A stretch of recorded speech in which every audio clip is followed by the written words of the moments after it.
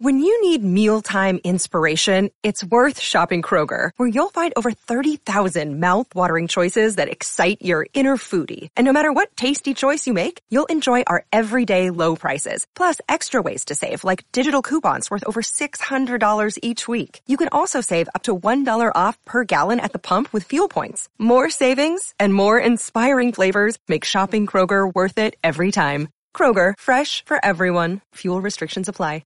In today's show, Bitcoin low volume sparks the Bitcoin price action warning as metric hits a value zone. I'll be breaking down the latest technical analysis and breaking news just in, and this is a big deal. Caroline Ellison and Gary Wang plead guilty to the fraud charges. That's right. And the crypto community responds. I'll be breaking this down for you. Also in today's show, Ripple CEO Brad Garlinghouse compares Wells Fargo's billions in mismanagement with the FTX collapse. Quite a similar scenario I'll be pointing out for you. Also in today's show, major breaking news. Brazil, their president signs a bill regulating the use of Bitcoin as payment. That's right. Thursday morning, this bill was signed into office, establishing a regulatory framework for trading in the use of Bitcoin in Brazil, according to the federal government's official journal. Also in today's show, Guggenheim CIO Scott Minyard warns of a crypto washout similar to the internet bubble. That's right. Quoting him here, there is another shoe to drop, he warned. Nonetheless, the executive is confident that the crypto industry will move forward despite the collapse of the crypto exchange,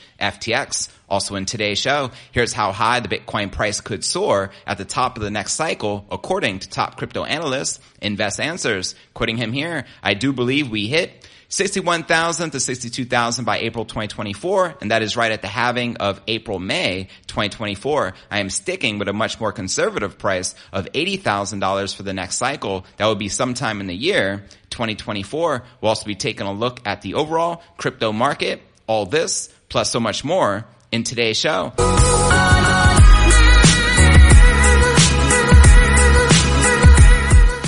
Hey, what's good, crypto fam? This is first and foremost a video show. So if you want the full premium experience, visit our YouTube channel at cryptonewsalerts.net. Again, that's cryptonewsalerts.net. I want to welcome everyone tuning in to today's live stream of Crypto News Alerts podcast episode number 1140. Today is December 22nd, 2022, and naturally there's lots to cover. I'm your host JV. Let's dive right into today's Crypto Market Watch. As you can see, all the major cryptos are currently correcting back in the red, with Bitcoin down 1.27% for the day, holding on to 16,600 and not looking so great at this moment. We have Ether negative 2.3%, trading back under $1,200. And as you can see, all the major cryptos also in the red. And checking out coinmarketcap.com, we can see the current crypto market cap sitting at just just sitting at 801 billion, which is pretty low, with only 25 billion in volume in the past 24 hours, with the Bitcoin dominance still at 40%, with the Ether dominance at 18.2%. And checking out the top 100 cryptocurrency gainers in the past 24 hours, there's really not much in the green, because as we scroll down, you can see the bulk of the top cryptos correcting and in the red. And checking out the top 100 cryptocurrency gainers for the past week, the only one in the green I can see is XDC, up about 9%. Everything else, massive losses for the altcoins as the blood shed continues, unfortunately. And checking out the Crypto Greed and Fear Index, it shows we are currently rated a 28 in fear, yesterday a 26, last week a 31, and last month a 22 in extreme fear. So there you have it. And now let's dive right into today's Bitcoin technical analysis and check out the price action. For the King Crypto, Bitcoin price action may be unsustainably high as one metric hits its highest levels in the past 7 months. Data from on-chain analytics firm Glassnode confirms December 21st, the Bitcoin network valued at transaction signal reached levels not seen since April. Now created by statistician Willy Woo, shout out to Willy Woo, the NBT essentially measures the ratio between the on-chain activity and the price of Bitcoin. Now, NVT Signals modifies its readings by using a 90-day moving average of daily transaction volume instead of raw data, something Glassnode says improves NVT and allows it to better function as a leading indicator. Now, on December 21st, the NVT signal hit 18.58, a level that last appeared as Bitcoin declined in the final days back in April. And at the time, Bitcoin traded at just over $40,000. Now, fast forward to year's end, the NVT is flashing a warning despite Bitcoin being worth less than 50% of its April levels. Network volume has declined to such an extent that even the current 16,800 valuation might not last. Now, as Wu explained in the description of the NVT ratio on his analytics site, when Bitcoin's NVT is high, it indicates that its network valuation is outstripping the value being transmitted on its payment network. This can happen when the network is in high growth and investors are valuing it as a high return investment, or alternatively, when the price is an unsustainable bubble, as pointed out here by Glassnode. Now there is a catch to the NVT, however, as noted by various analysts, including Willy Woo. The constantly changing nature of the Bitcoin network means that transactions are increasingly moving off-chain, and together with other phenomena, this impacts on-chain transactions data to the extent that the NVT may produce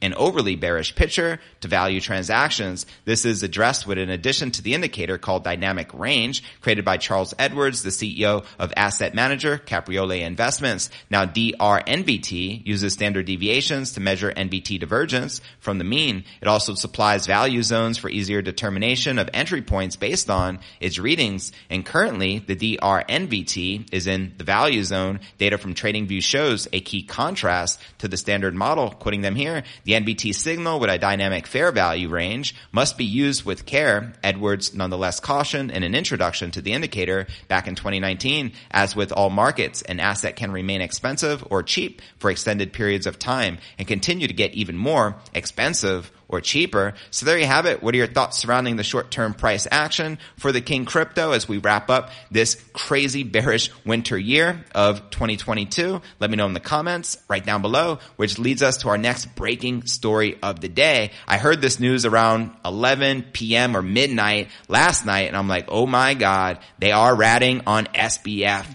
Go figure. But let's break this down because this is quite intriguing. In the newest update on the FTX saga, former Alameda Research CEO Carolina Ellison and former FTX co-founder Gary Wang pled guilty to fraud charges and are currently helping with the investigation of former FTX CEO SBF. As the news broke, crypto community members shared their thoughts on the new development, from wondering where customer funds went to ridiculing Ellison's trading skills to wondering how much inside trading information the executives gave to Shark Tank star Kevin O'Leary. Members of the crypto community tweeted various reactions to the executives pleading guilty and turning on Bankman-Fried. You can see some of the photos here. He's looking pretty rough. He hasn't shaven. Post-jail, SBF actually looking like a gangster here. He even has a nice suit on, looking like a mafia boss. Regarding to the story, community members raised important questions. One Twitter user highlighted an urgent inquiry. Where is the customer's money? That's the $1 million question, or should I say $1 billion question in this case. The community member also asked if the confession will solve this problem or if the money is already gone. On the other hand, another Twitter user dragged O'Leary into the convo.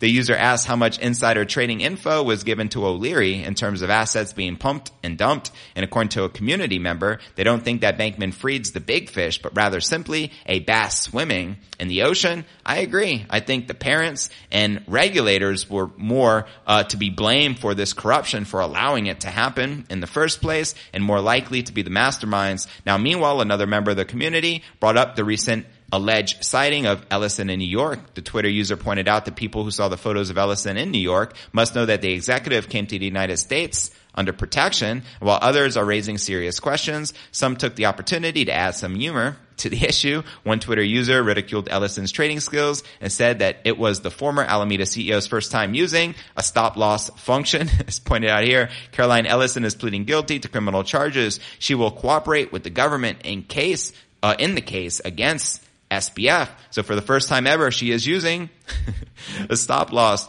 Now, internet detective Stefan, more commonly known as CoffeeZilla, said that it was game over for Bankman-Fried. And additionally, he pointed out that even though they are apart, Bankman-Fried's partners found a way to screw him one last time. And despite all this, a community member couldn't help but be cynical about the new development. According to the Twitter user, nothing serious will happen. The user is convinced that this whole issue will disappear like the ocean, pipelines exploding, the Las Vegas shooting, and Jeffrey Epstein's island stories. Meanwhile, Ellison, who is a key witness in the FTX investigation, avoided a potential 110-year jail sentence through a plea deal with the Office of the United States Attorney for the Southern District of New York. Through this, the former Alameda Research CEO will only be prosecuted for tax violations and could immediately be released, paying just $250,000 in bail. So there you have it. What are your thoughts surrounding Ellison and Gary Wang speaking to the feds and ratting on SBF to reduce their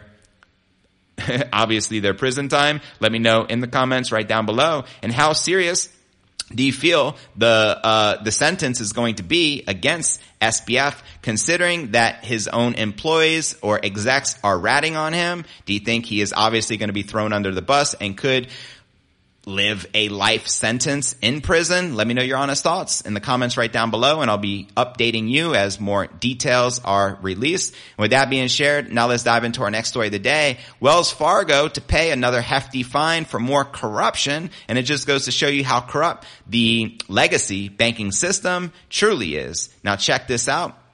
Amid the heated up news stemming from the FTX drama, Ripple CEO Garlinghouse tried to turn the public's attention to another case regarding the misdeeds of traditional finance. A $3.7 billion fine for mismanagement at Wells Fargo Bank was treated as, in Garlinghouse's words, barely a blip on the radar. I don't even see them talking about that on the lamestream media. Now, Ripple CEO expressed his concern with the lack of public attention to the Wells Fargo case in his tweet, December 21st, which was just yesterday, reading it here. The world is appropriately outraged by SBF and FTX's fraud, but when Wells Fargo mismanages billions in customer funds as well, it's barely a blip on the radar. Just some food for thought, and it shows you this old Batman comic, and it says, but Wells Fargo is a legal activity. We only care about FTX. Slap to the face. Now on December 20th, the U.S. Consumer Financial Protection Bureau ordered Wells Fargo to pay more than $2 billion in redress to consumers, as well as $1.7 billion in a civil penalty.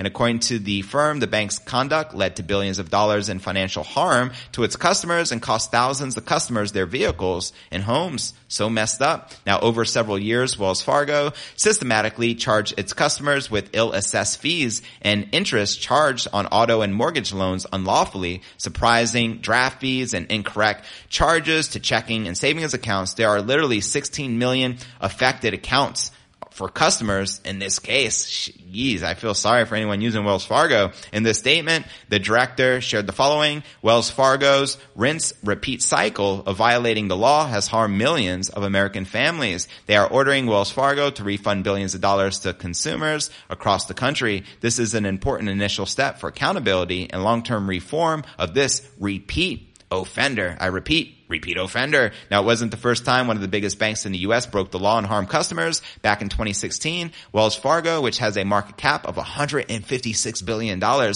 so this $1 billion fine is just a blip on the radar because, again, they're worth $156 billion. Now, they were fined $185 million back then for creating millions of fraudulent savings accounts on behalf of its clients without their consent. And in 2020, Wells Fargo agreed to pay a $3 billion fine to resolve its potential criminal and civil liability for this activity. And other banks do the same type of shenanigans. We also have, what's the big one? Chase.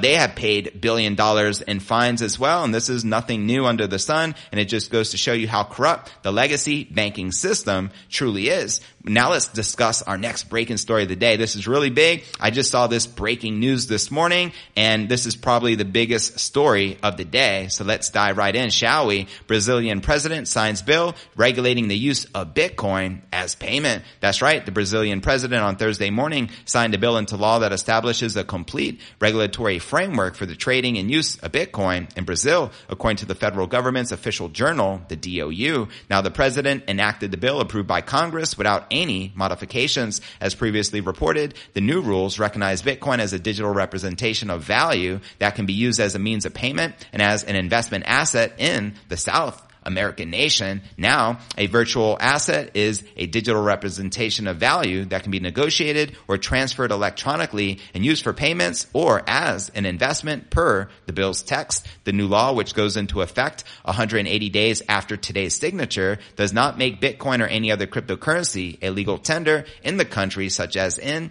El Salvador, and notwithstanding the legitimacy conferred upon Bitcoin's use case as payment is meaningful and has the potential to spur greater activity in the country. The extent to which that happens, however, is dependent on the actions of the regulator in charge. Now, the executive branch will select the government bodies that will oversee the market. The expectation is that the Central Bank of Brazil, which is the BCB, will be in charge when Bitcoin is used as a payment, while the country's Securities and Exchange Commission, which is the CVM, will be the watchdog when it is used as an investment asset. Both the BCB and the CVM, along with the Federal Tax Authority, which is the RFB, help lawmakers craft this overhaul legislation. And if the BCB gets confirmed as the sector's watchdog, the outlook isn't the best. While the regulator can't override the aforementioned definition of a virtual asset determined by law, there is little reason to believe that the BCB will go out of its way to push greater adoption of Bitcoin as a payment. Now, it's the president, it's president who said that multiple times he doesn't see cryptocurrencies as great alternative to fiat payments, citing mainly volatility. But more importantly, the BCB is working to release its own digital currency, the Real Digital, which is currently planned to go live by 2024. But the greater regulatory clarity given by the legislation encourages businesses to explore the burgeoning payment method more closely. This in turn can translate into more widespread adoption of the King crypto as a medium of exchange in Brazil, and irrespective of whether an active endorsement by the BCB comes or not. And I want to stress why this is such a big deal. Think about the population of how big it is in Brazil, how many millions upon millions of people, whereas with El Salvador, the population is very small. So for Bitcoin adoption to take place in a big Latin American country like Brazil is naturally a big deal to help usher in mass adoption as Bitcoin game theory is in full effect all around the world.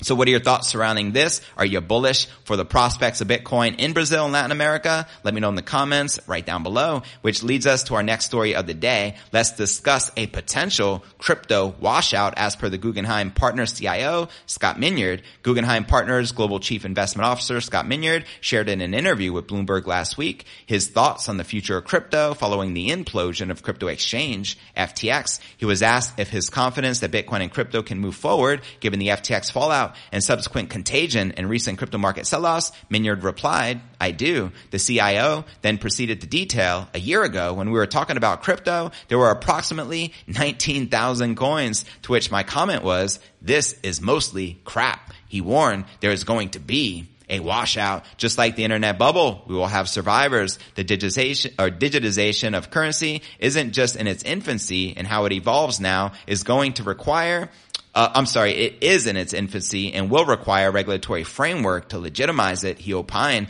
I think we will move forward, and I think this will transfer to the general economy. And according to Minyard, Guggenheim bought some Bitcoin at $20,000, which the investment management firm subsequently sold when the price of Bitcoin reached over $40,000. And while Guggenheim executive warned there is another shoe to the drop, he emphasized, "I can tell you where it is," and he elaborated, "I think there is more to come, and the reason this is just like any number of periods where we had easy money and a lot of speculation. The weakest players fall first. Crypto was obviously something that is crazy." And Minyard was bullish on the price of Bitcoin in early 2021. At the time, he predicted the crypto's fair value would increase to about $600,000 per coin. However, the Guggenheim executive became less bullish over time, and in May he predicted that the price of Bitcoin would fall to $8,000, which I covered here on the show. And lo and behold, a lot of analysts now are saying 8,000 could potentially happen in this crypto winter, advising investors to short and and sell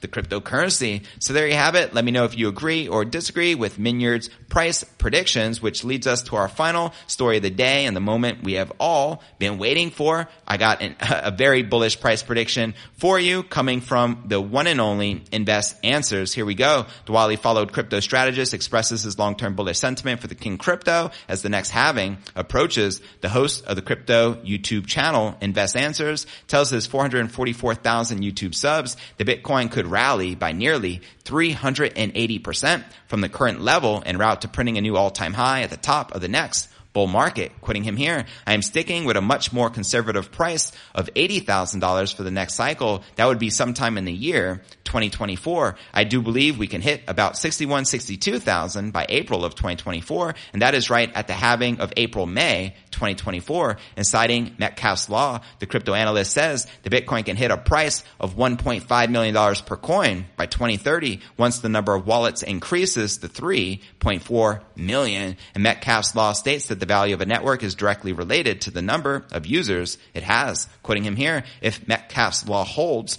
what it does for other industries, the conservative model has Bitcoin reaching 3.4 million wallets by the year 2030, but that assumes the increase in usage following the trend that we have had since the beginning of time over the past 11-12 years. Now, that also assumes over 1 billion users, active users on the actual chain. Now, cutting that in half from 1 billion users down to 500 million users, this would get us to about $1.5 million for the Bitcoin price. And according to the synonymous crypto strategist, Bitcoin adoption needs to rise exponentially for the flagship digital asset to reach a 7-figure price. As he shares here, adoption is the key, and the adoption needs to go up 500x from today for that price of $1.5 million to be achieved. So there you have it. And to watch this video with Invest Answers entitled Bitcoin and Paper, Bitcoin versus Gold, and only 29 million BTC, check the show notes below the video in the description. And what are your thoughts surrounding his bullish price prediction that we can realistically hit $1.5 million by 2030 and hit 80,000 as the height for the next cycle peak? Let me know your honest thoughts in the comments right down below. Also like to throw out there some other predictions on the top of my mind. We got Credible Crypto, who is still predicting a $100,000 to $150,000 Bitcoin price for 2023. We also have Tim Draper, the billionaire venture capitalist himself, still quite bullish on the King Crypto, still calling and tripling down on his prediction of a $250,000 Bitcoin price by the second quarter of next year, which is mid 2023. We also have Max Keiser sticking by his $220,000 prediction. And then we have various other predictions. We have Stock the Flow model, which suggests a 6-figure Bitcoin price sometime between 2024 and 2025. But where do you feel the Bitcoin price is likely to go next? Let me know in the comments right down below. And don't forget to check out cryptonewsalerts.net for the full premium experience with video and to participate in the live Q&A. And I look forward to seeing you on tomorrow's episode